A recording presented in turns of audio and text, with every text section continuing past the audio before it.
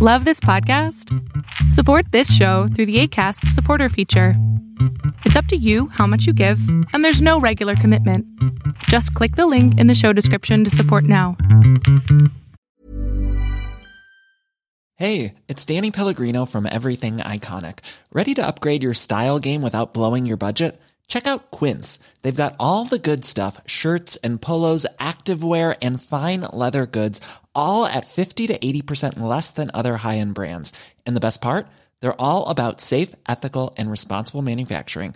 Get that luxury vibe without the luxury price tag. Hit up quince.com/upgrade for free shipping and 365-day returns on your next order. That's quince.com/upgrade.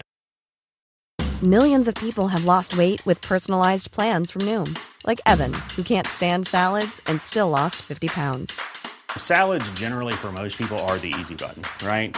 For me, that wasn't an option. I never really was a salad guy. That's just not who I am. But Noom worked for me. Get your personalized plan today at Noom.com. Real Noom user compensated to provide their story. In 4 weeks, the typical Noom user can expect to lose 1 to 2 pounds per week. Individual results may vary. Fiction, science fiction, horror, fantasy, crime, LGBT, thriller. You have now entered the House of Mystery with your hosts, Eric Shapiro, David North Martino,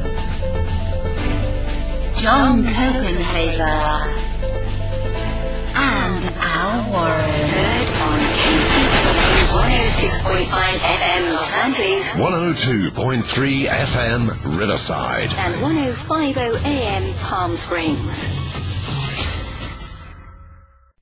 It's that time again. You are back in the House of Mystery, and I'm Al Warren. And, of course, co-host is Mr. David Marty Martino. I get a new middle name now. Yeah, I'm trying to figure out if we should be calling you Marty or not. Marty. Well, I used to go by Dave Martin on the on college radio. It's kind of like Marty, I guess.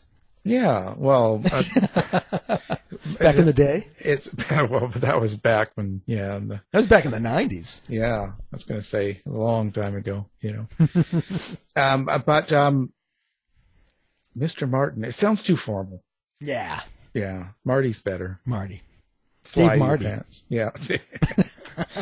Well, I mean, people like the Rose. I hear that. Yeah. David Rose. Yes. A serial killer. Yeah, it's too much like a serial killer. Hey, so that's Bob Saget. So you see how he died? You heard that on the news break. Eh? Yeah, he got hit on the head or something, or he hit himself on the...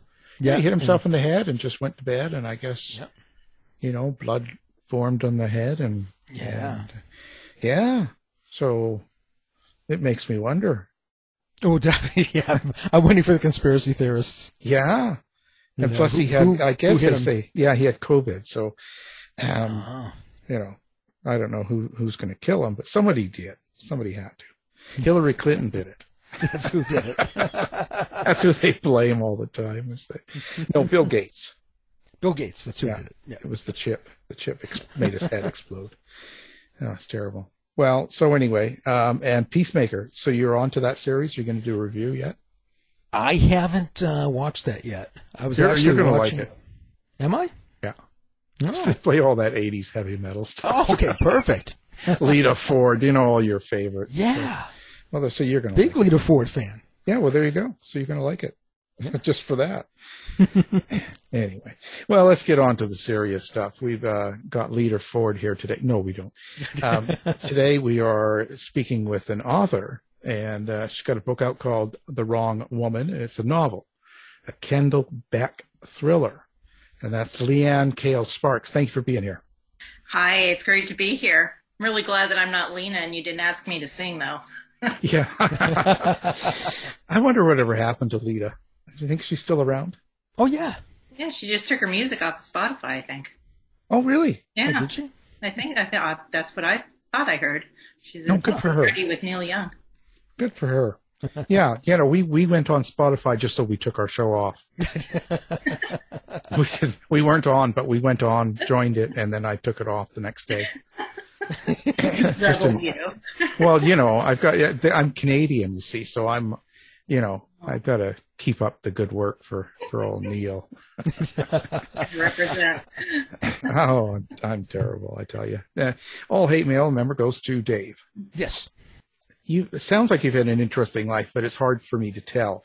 Because it says you had a short career in law and then returned to your first love of writing. So, and I know that in this book, this current book, it's about an FBI agent, if I remember.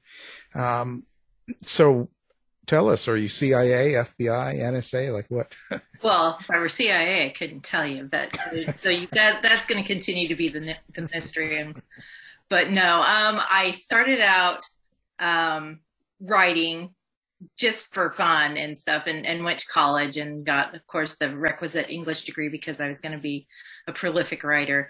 And then reality set in, and back at that time, it wasn't really easy to get publishing contracts and things. So I went ahead and went to law school and did some time doing some criminal defense work and some family law, and that was about it. Plus, I was married to a guy in the Navy, which makes me married to the Navy, which means I moved a lot, and we weren't really in one place for very long.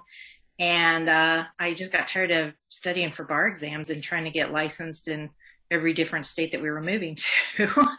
So one day I went to him and I said, hey, I think I want to stop this law thing and just start writing. He said, okay. And there we are. Here we are. There you are. So when you finally stopped running from the law and decided to go to work writing, that's, I always say that's a curious moment when, is there something that happened in particular? Because, you're doing a job and it's probably, decent work, a decent amount of money, and you're living a life, and yeah, you're moving a lot. But to actually kind of go, okay, that's it. And then to jump into writing, doesn't that make you nervous? Oh yeah. I think it made me nervous and probably made my husband even more nervous. But he's very supportive. But I actually was going to take over a family law practice from an attorney, and he was sort of less than reputable, and I didn't last long there, and decided that I wasn't going to do that. And one day I was sitting watching the noon news in San Diego, and he pops up on the screen and is being arrested for putting a hit out on his wife. And I'm like, I know that guy. And so that kind of really sparked something. And I sat down and tried to write a story about, kind of what had happened to me. It's never went anywhere. It's still in the maybe you'll get back to it file in my desk. But it just that kind of set me in motion. And then it was like the floodgates opened and storyline after storyline started popping out, and I couldn't keep up with it. And it just went from there. And when I couldn't get to sleep because I was up until 2:00 writing, my husband kind of decided that maybe I was serious about this whole writing thing and gave me the green light. Yeah. I always find that curious when someone does that, and actually it's funny when you mention that with the law firm and stuff, not reputable and stuff. I don't think people realize it's quite a business, isn't it? The whole legal, Oh, absolutely. With all the law firms and stuff like that. Yeah, it definitely is. And especially in family law, it can be kind of tenuous situations to be in. You're dealing with people and their money and people and their kids. And this particular attorney had spent much time taking people's money and then not showing up to court. So that's never a good thing. And then, the whole trying to kill your wife thing kind of that sets a tone that people don't really trust you. But yeah, law firms that, you want to make money. Yeah. You have law school debt to pay off. So yeah. Well, that's right. It's an expensive venture, right? You spent a lot of time and money getting into law school and passing and getting your bar and then going on into a career. It's hard to just give all that up. Yeah, it was. But there again, I was returning to something that I really loved. So it was maybe a little bit easier for me than just, out and out quitting because I didn't like it. Because I did enjoy it. I just didn't enjoy taking the bar exam. So yeah. And at least you had the writing. Otherwise, it'd be supersized or yeah. I definitely. You don't want to just part. Yeah. Okay, so when we get into this book, okay, you say this is a Kendall Beck thriller. So how do you describe what a Kendall Beck thriller is? Well, Kendall Beck is an FBI special agent. She works in the Crimes Against Children unit. So right there, it's already sort of dicey.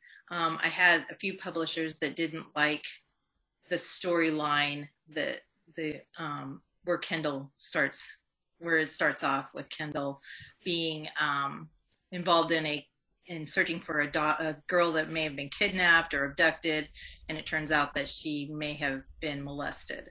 So they kind of backed off on that, and I finally did find a publisher that said, we're not squeamish about that, and thriller readers aren't squeamish about that. And so this book really it follows her in this investigation into this child abduction. But then she learns that her best friend is murdered, and she shifts gears and starts unofficially working with the Denver Police Department to find out who murdered her best friend. And it's just kind of, the one storyline kind of begets the other storyline, and how those two kind of interweave and make a big mystery. How do you think a story like this comes to you? Is this something that you have kind of maybe run across in your legal career or life, or do you think it's just something that comes to you in the middle of the night? Well, I can't actually remember how this story came to me. Usually it's something that's sparked by maybe a news story or an article, or anything can actually spark it, and you go, oh, well, then what if this happened, and what if this happened? But Kendall, her character, I wanted to make her a special agent in the Crimes Against Children unit because I have luckily had a contact that was in the FBI and in that unit, and he was able to introduce me to some FBI agents, so I got to see how they worked and what they were doing. And I think it's such important work that they do in this unit that I really wanted my character, the Kendall character, to be in that unit and be somebody that is really fighting for good and doing, just a horrible kind of job. Yeah. When you focus on that unit, the child protective and all that, I wonder, do you think that the public in general understands really what kind of work they do or what goes on in that unit? I don't think so. Because before I had heard of it, before I was introduced to it through my FBI friend, I hadn't ever really heard of it and hadn't really considered it. And there's so many areas that they cover. It's not just like child abduction that you hear about on the news where, all of a sudden a kid is just taken and then you never see him again. It's the grooming of children. It's the finding the right kind of child that feels like they're not loved or not accepted. And these men and sometimes women find these people and these kids, and they groom them to be prostitutes. And it's just really a horrible existence. They get them hooked on drugs, and it's just not a good thing. And so I wish that more people understood what this unit was doing. I know that they put out press releases sometimes, and there's usually annually they have a big roundup of these sex trafficking rings. And I was really surprised that they do this like at the Super Bowl. So expect something at the Super Bowl where they kind of go in and this is a big part of big events like this, where people go in and they can buy children. And it's so I wish there was more that they could say about it, and it could be more, known, so people can take better care of watching out for these things and seeing what the FBI is actually doing, because it is important work, and I think it's really kind of hard work for them to do, and not many people want to get into it. Yeah, and one of my books I wrote years back was In Chains. It was about trafficking, and there were so many things going on in the U.S. like that, child trafficking and kind of like you were describing. And I was surprised when we were doing promo for that book, how many people were like, their response was, that doesn't go on here. That couldn't go on in the States, or that's not real type thing. And it's like, no, there's a ton of it happening right now. Yep. That's why I put this, I wanted to put the setting in Colorado because that's where I'm from originally. And I wanted to do it in Denver because there's a big, there's two big interstates that go right through there, 70 and I-25. And it's lots of trucking, there's lots of traffic. And those are the areas where this sort of thing happens, where, these major highways and stuff. And so I really was I'm amazed at how many people don't consider that either. And I have 3 girls. They're grown now, but still there's a lot of, be aware of what's going on around you. Just be aware of, you have to take care not to do certain things. And like most kids, they think, that won't ever happen to me. And it's really hard to kind of get through to people that, this kind of thing can happen. And once it happens, then it's too late. Then it's too late. You can't go back and say, oh, I should have, I should have done this. I should have warned them about that. I shouldn't have let them go here by themselves. So I think it's important to kind of get it out there. And I'm happy that Crooked Lane let me, go down this line, this storyline, because I think it is important for people to consider that it can happen to any child. It can happen to anyone. And it's a big business in this country. Well, with your research into child trafficking and your writing, is it hard for you really? Do you need to decompress from researching and writing about stuff like this? Yes, that's why I have a very good wine collection. That's the way to do it. It does, yeah. It's coffee in the morning, wine, after coffee. But yeah, it can get really tedious sometimes, and it can get just depressing to consider. And so I know when I'm getting too far down that road of where I'm getting too involved and I need to take a break because it's just too heavy. And so I'll, leave my office and go and usually now my husband works from home, so I can go and talk to him and stuff. But, and it can get really hard to go down, but sometimes when you get into the research, you just keep going and you keep going and you keep going. And, hopefully you don't get too far down that road to where it just gives you nightmares. I haven't been there yet, so I'm glad about that. Well, it'll come. I'll warn you now. I mean, I've done, I don't know how many, 26 true crime books or something. And I think what it is, to be honest, is you are dealing with the negative element of human, you see, you're constantly dealing with what people do and you just don't understand. You go, why? This is crazy. That's terrible. And you kind of go over it and over it again. And if you get a lot of that, I think the only way out of it is to drink a lot of wine. No, is to, no, you got to find good things that people do. Yeah. You got to look for some positive on the side as well to kind of realize that, it's like I see this with police and different law enforcement that really get involved in cases and they start acting like everyone is bad because that's all they're dealing with. So it's hard to pull yourself out of that. So you just have to be drunk. Yeah. Well, I think where I may have an advantage over you is since you write true crime, I'm still in the fiction, so I can still kind of lie to myself that it's, this isn't real. This is a story I'm making up. This isn't, I'm trying to make it as, salacious and gasp worthy as I possibly can. So I can kind of pull myself back out of it. I can't imagine writing true crime and researching and actually writing about and getting so involved in. I mean, the amount that I get involved in a fictional character, I can't imagine what it's like to do it on a true crime side. So kudos. Yeah. No.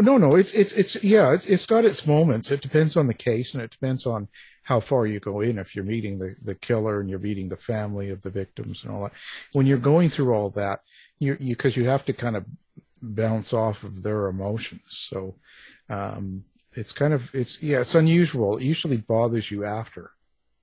Yeah. More than at the time. For me, anyway. I mean, everyone's different, I guess. So, is that kind of the subtext or something that you want people to get? So, if I pick up The Wrong Woman and I read it, there's the story and there's all the salacious details and all this thing going on. But after I read it, is there something you're hoping I take away from the book? Well, the main character goes through a lot of growth, sort of. She learns a lot about her best friend, in that she didn't realize a lot of stuff that was happening to her. And Kendall Beck as a character, she takes on a lot of what is happening around her and to her, and thinks that she is failing. So, I would love if people would become more aware of the sex trafficking side of it, but that's really kind of a minor subplot in the book. The overarching plot in the book is this relationship she has with her best friend, who's now dead, and she's realizing that there was a lot of stuff she didn't know while she's trying to find who murdered her. And it starts bringing up a lot of things from her past, where she had dealings with a serial killer and kind of tried to help a girl that was the serial killer's victim get away, and failed her. And so now she has this constant feeling that she's failed everybody in her life, that in some way she's failed. And that's really kind of what keeps driving her. And it's kind of sad, because it's also, it drives her forward, but if she would just take a step back and realize that she didn't, it's not all her fault, then she might, be a little bit happier, and not take on the burdens of the world. But then again, that's really what drives her and makes her a good FBI agent. So it's kind of, Yeah.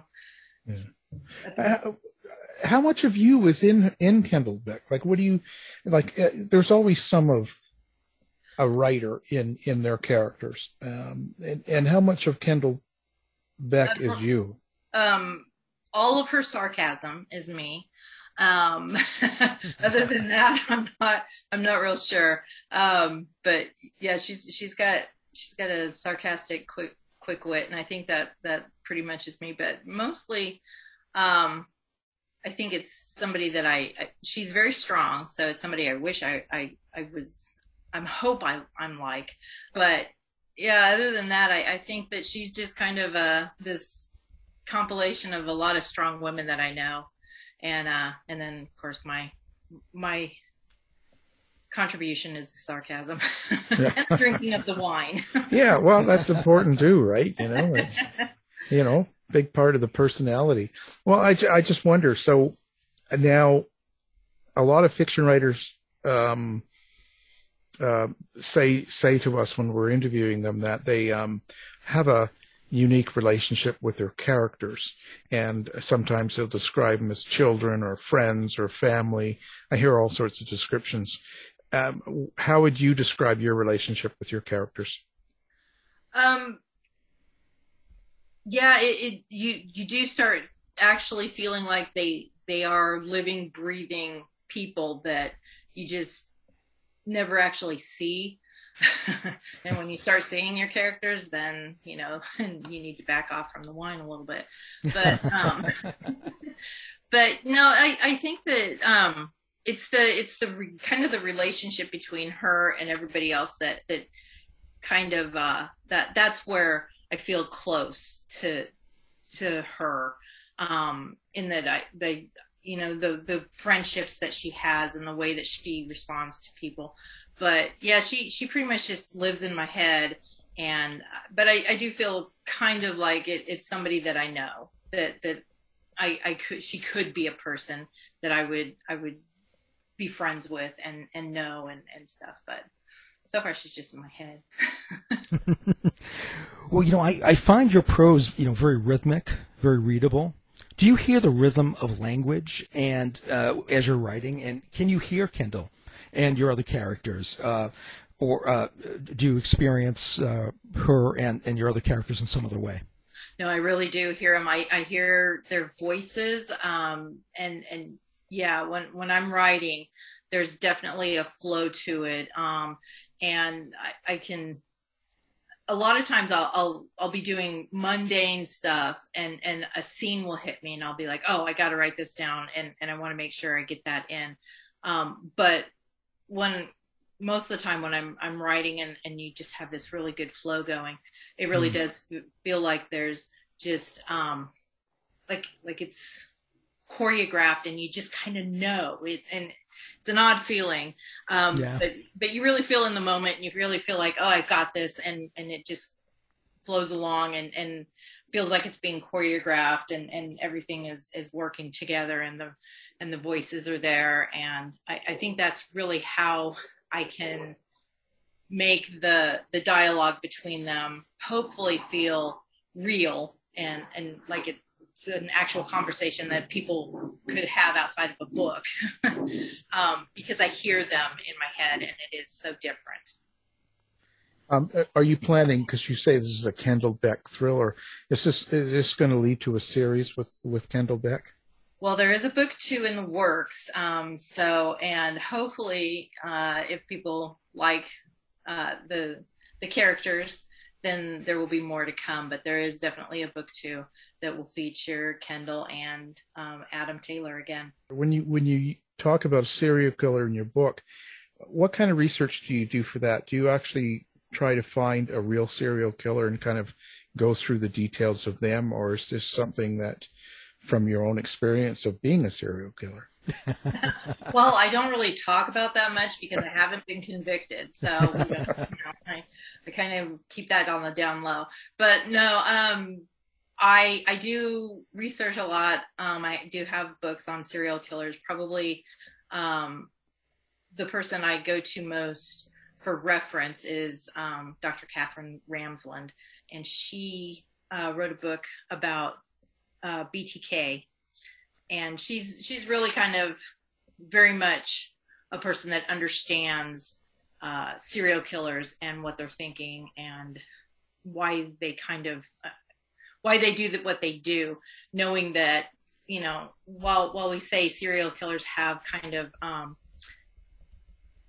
things that that are in common, each of them has in common. Each one of them really is kind of different in how and why they do things that they, killing people. So it's interesting. I've always kind of been interested in serial killers.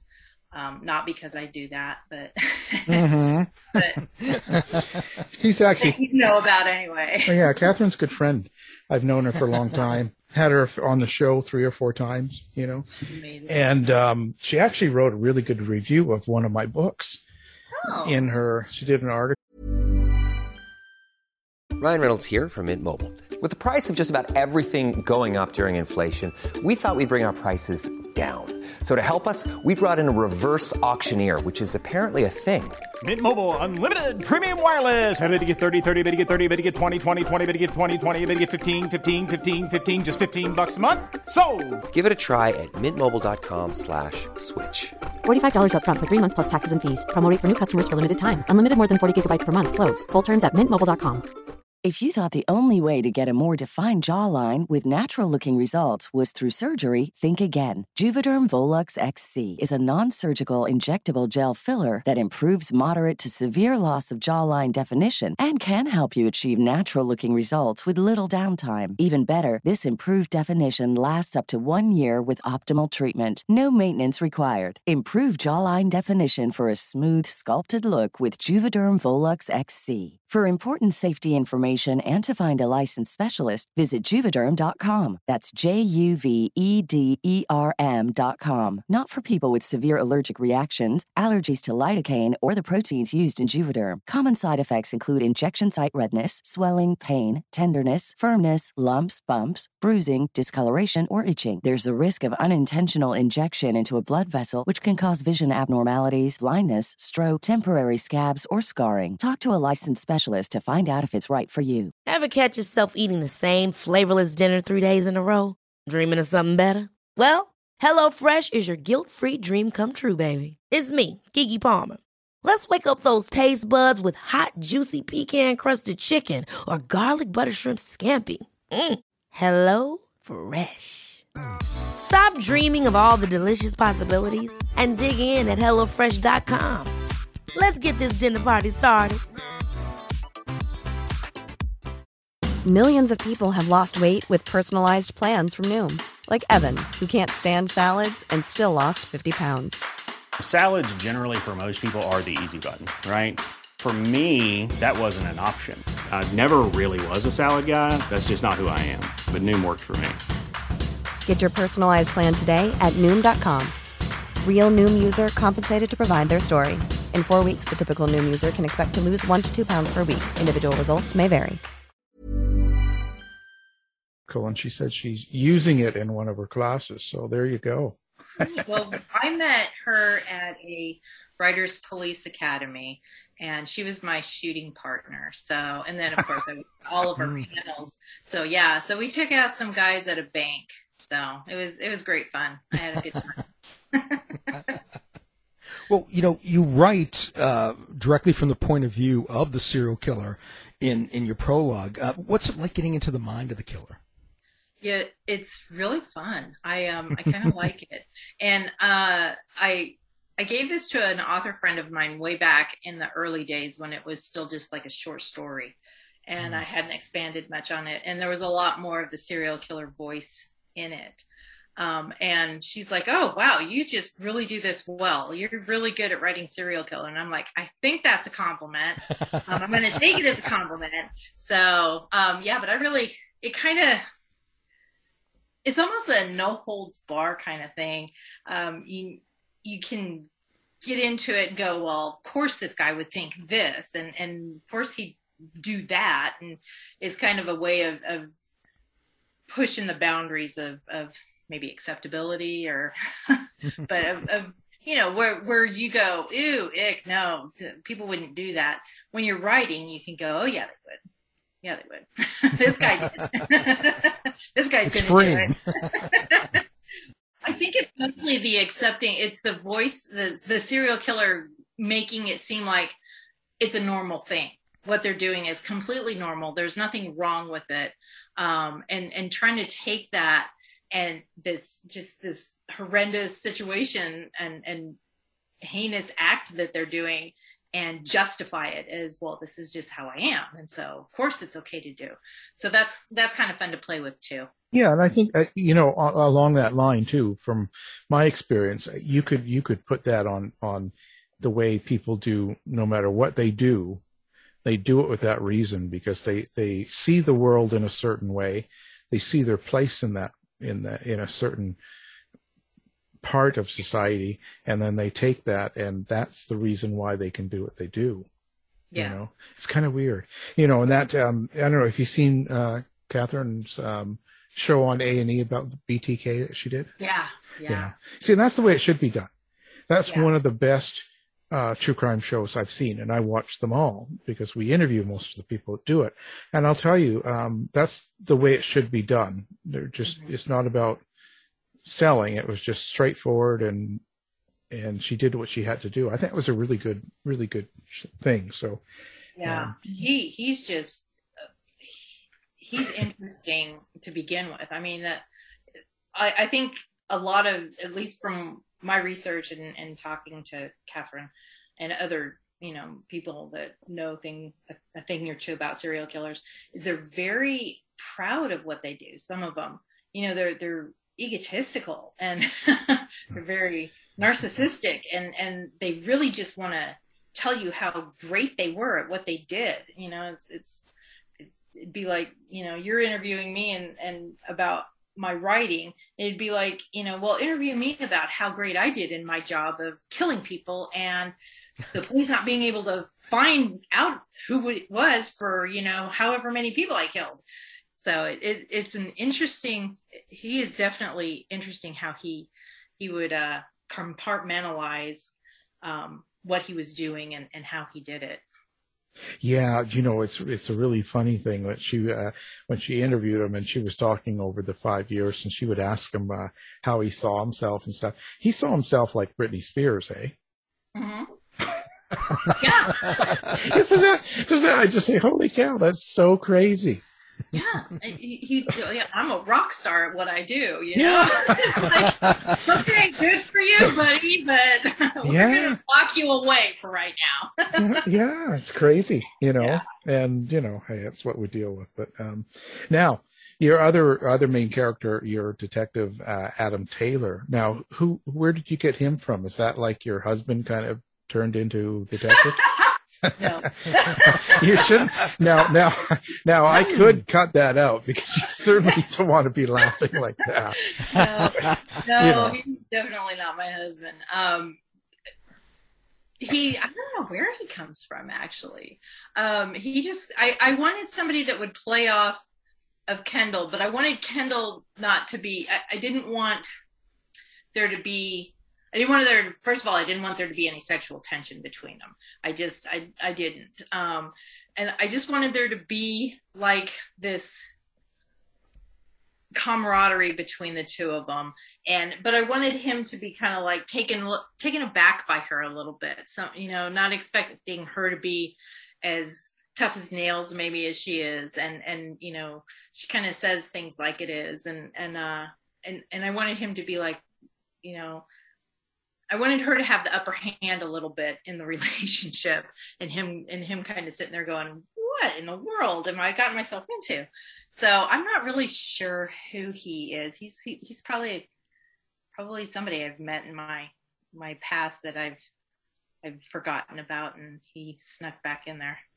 Oh, so you see, we're getting to secrets now. Yep. Well, this book is kind of about secrets, so you'll cut this part out, right? Yeah, sure. Yeah. That's it. That's going to be the promo. My husband's going to come home from his business trip and go, so I heard you've been thinking about other men, and that's... You're fictional. They're fictional. They're fictional. They're fictional. I don't know that helps. No, probably not. I was just dreaming it. Yeah. It was all a dream. No, well, that's interesting. So do you find characters or supporting characters in that from places and people you've seen? Do you go out to coffee shops and you kind of peruse, or hanging out in the mall? And where do you get all these other characters? I think that you definitely have to be somebody that wants to be an observer of people, I think, to write fiction.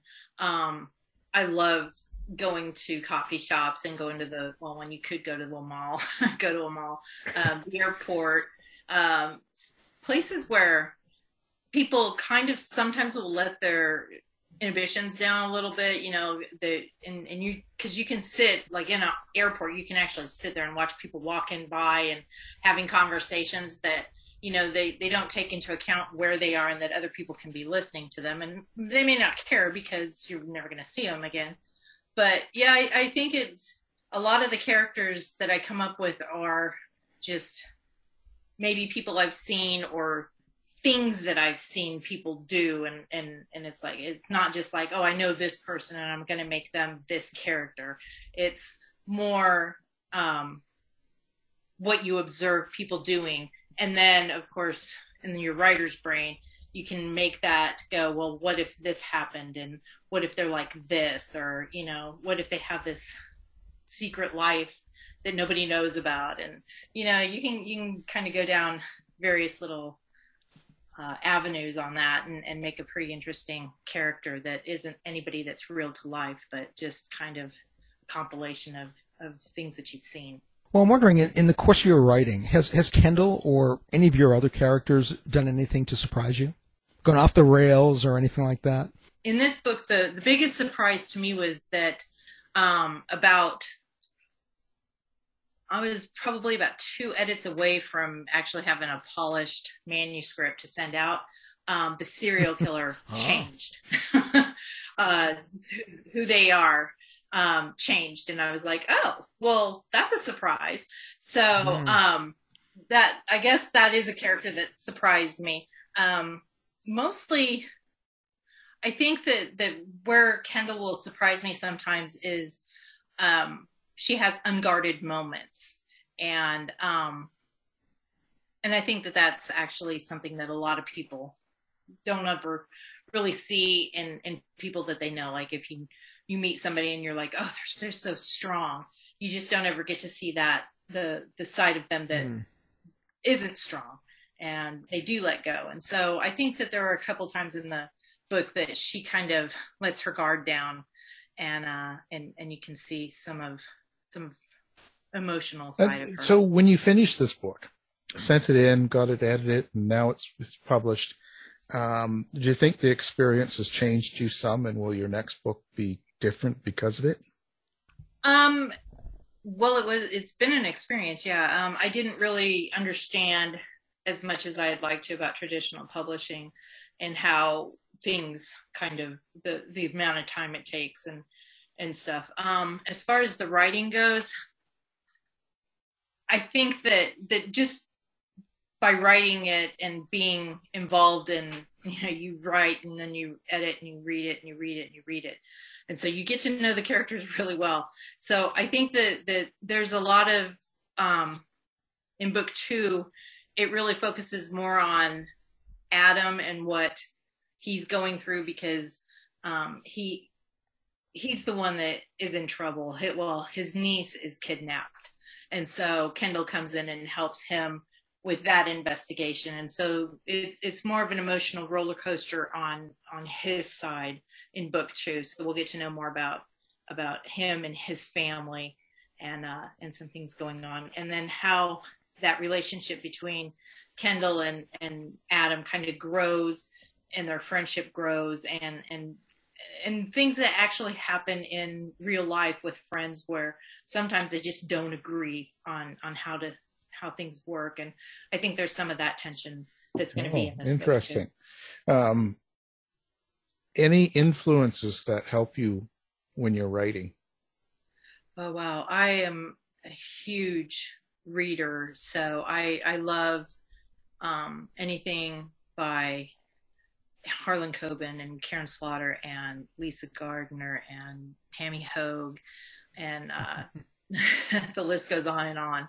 But I really think that I love Harlan Coben and Karen Slaughter, because I think that they kind of gave me permission to actually make characters that talk like real people, and that they have these issues and stuff. So they're not perfect people that come in, and I think I think those are the two that have really. Oh, and don't forget me. Writing. You always mention me. Well, and you. I was just speaking on the fiction side of thing. On true crime, it's totally you. I'm going to get a complex. You. Nobody mentions me. I tried to put you in the back of my book, and they said no, because Alan will get a big head. True. So we can't yeah, that's it. That's me. That's Al. Yeah, that's me. Wow. So I wonder then too. So any of your fans or people that read, what do you think influences you that would really surprise them? Like, are you listening to ballet or heavy metal, or is there something you do that sort of would be out of character for the books you write? I can only write to classical music. So that would probably be a big surprise. So, I'm writing about people being murdered in various ways that are kind of disgusting. And I'm doing it to classical music. So I can never write with music that has words, because then you just start singing along and you can't have that. So yeah, I think that would probably be it. I also have whiteboards everywhere. And it's this really cool stuff that it's like peel and stick whiteboard, and it goes on all of the walls I can get it on. And that's how, because I'm an uber plotter, so I plot everything, and I replot it, and I get down into the minutiae before I can actually sit down and write it out. And I think that works for me, because then that gets me into that flow where I can just write, because I know the story, I know where it's going. And so I usually have like 3 walls of nothing but whiteboard. So, and notes all over it that nobody will ever be able to understand. Well, I was wondering if the reason you can't listen to lyrics is because they kind of drown out the voices in your head. That's what it happens to me. Probably. Kendall would be yelling at me, "Hey, can we turn the music down a little bit, and can you listen to me? I got something to say." Well, you acknowledge Crooked Lane as helping you to, I think you said to, make the book better than you ever dreamed it could be.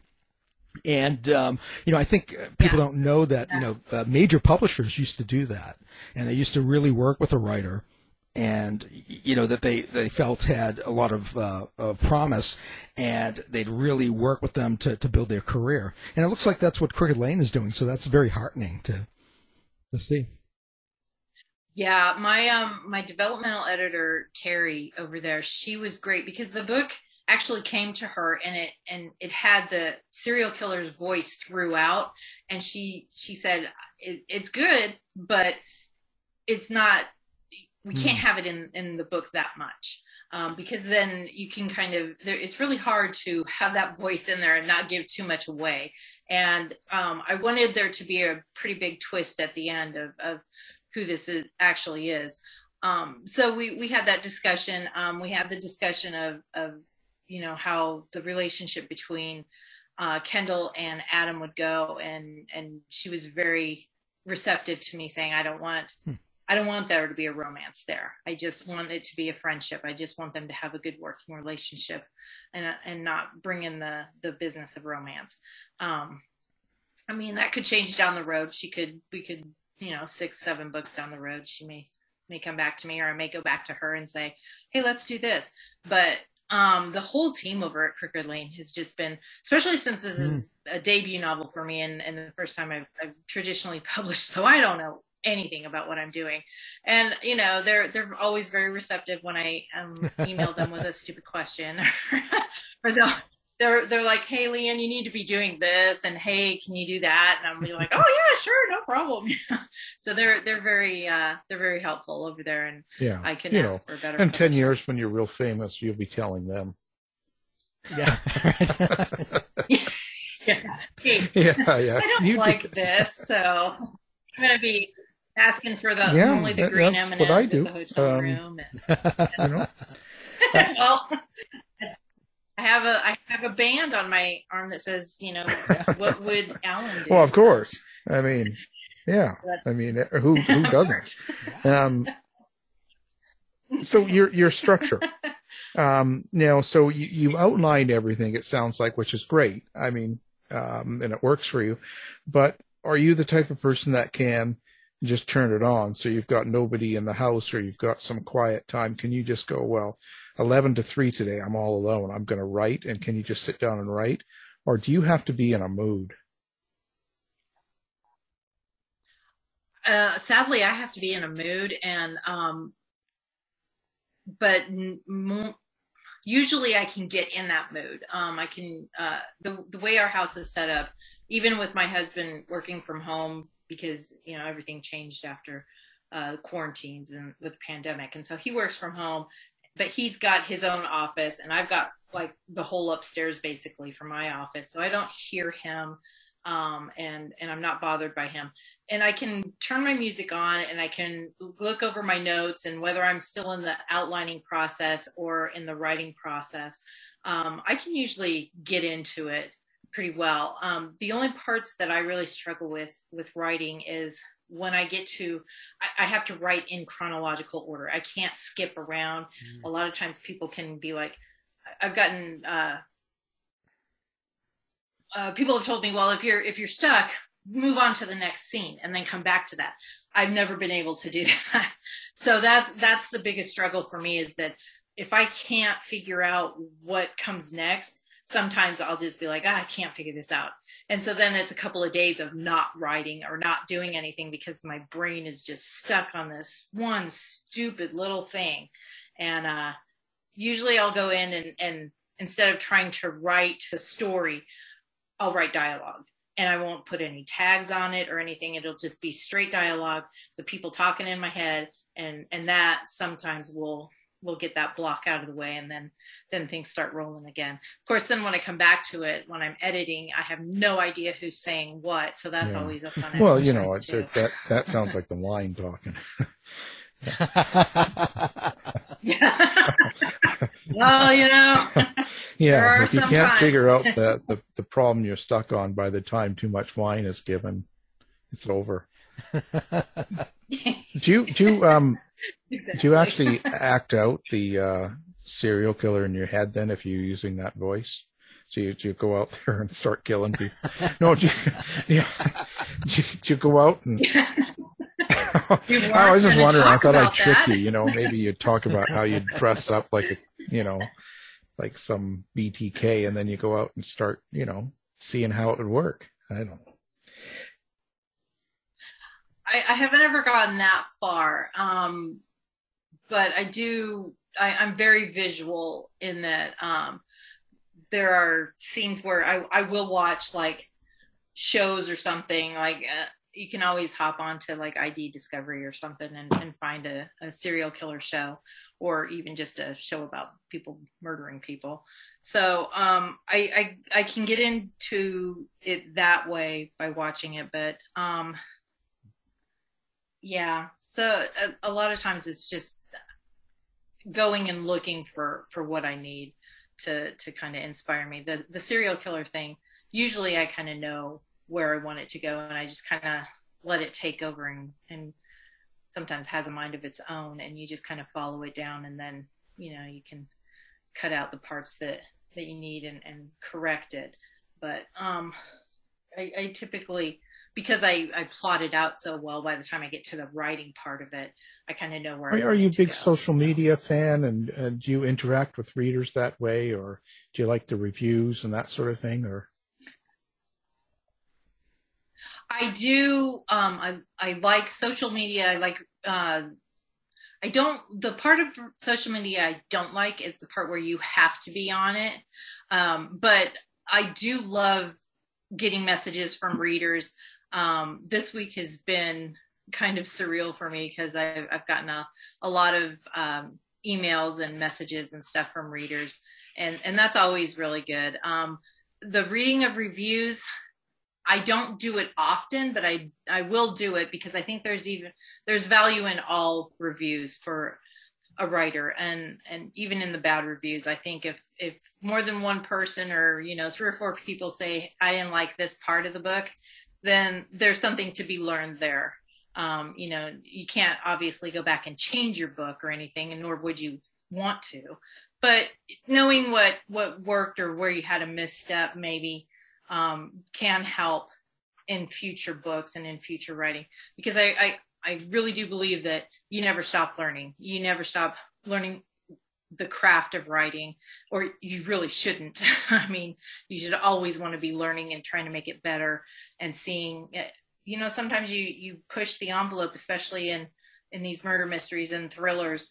You try and push the envelope because you don't want to just do the same thing. And thriller readers, they're just voracious. They can read these books in like a day or two, and they constantly just want more and more. And so as a writer, you're trying to push the envelope as much as you can just to get that, gasp-worthy response of, I can't believe they did that.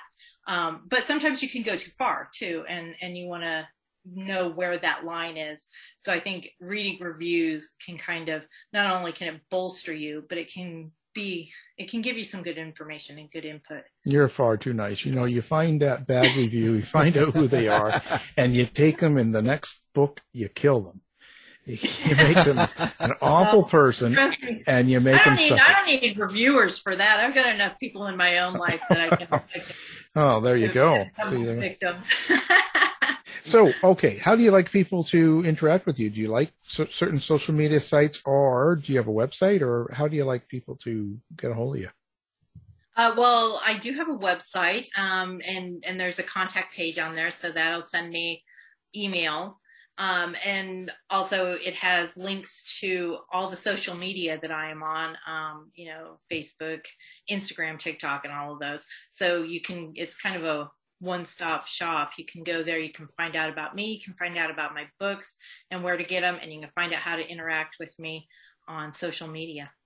Well, we'll have that linked on our website as well, so people can find you with one click, and let you know what they think of your book and things like that. How did COVID go for you? Like, writing during COVID and stuff, does that outside stress get in the way? Like you say, you kind of have to be in a mood. Well, it didn't, COVID didn't actually bother me because I was so used to working from home anyway. So, and I don't really leave the house that much as it is, except to, run out to the coffee shop or something or go to the grocery store. But, so it didn't affect me that way. It was more, having people in the house all the time. Like I said, my husband, he was home all the time, and my eldest daughter, finished up her master's degree in Scotland and came back, and then COVID hit and she was stuck in our house. And so she was there for about a year.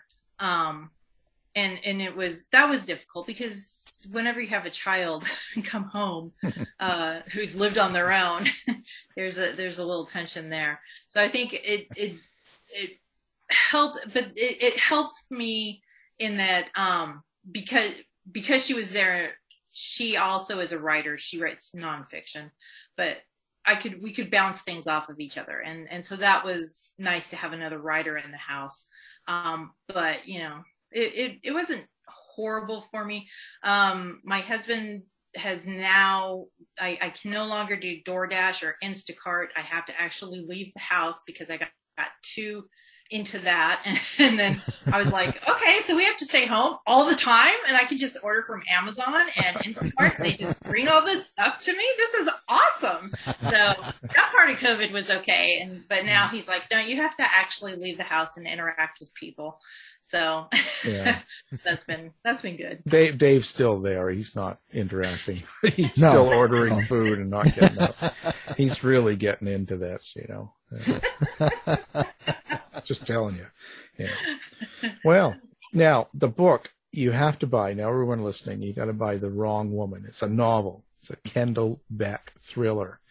Leanne needs the money. She's got lots of wine to buy. She hears a lot of voices, and she's hanging out in the coffee shop trying to figure out who she's going to write about. So she needs your help. So don't forget that. So that'll be up on our site as well. So help. This is a GoFundMe. Well, so the book we're talking about, The Wrong Woman, and the guest is the author, Leanne Cale Sparks. Well, thank you for being here. Thank you so much for having me. I had a great time. Thanks, Leanne. Tired of wasting time trying to decide what to watch on your streaming service? Go to our website and look for the Martino Movie Reviews. To find out more about our show, guests, or to listen to past shows from our archive, please go to www.houseofmysteryradio.com. Show's over for now. Was it as good for you as it was for me? Well, good night. This has been a production of Something Weird Media. I'll be back. Planning for your next trip? Elevate your travel style with Quince. Quince has all the jet-setting essentials you'll want for your next getaway, like European linen, premium luggage options, buttery soft Italian leather bags, and so much more. And is all priced at 50 to 80% less than similar brands. Plus, Quince only works with factories that use safe and ethical manufacturing practices. Pack your bags with high-quality essentials you'll be wearing for vacations to come with Quince. Go to quince.com/pack for free shipping and 365-day returns. Ever catch yourself eating the same flavorless dinner 3 days in a row?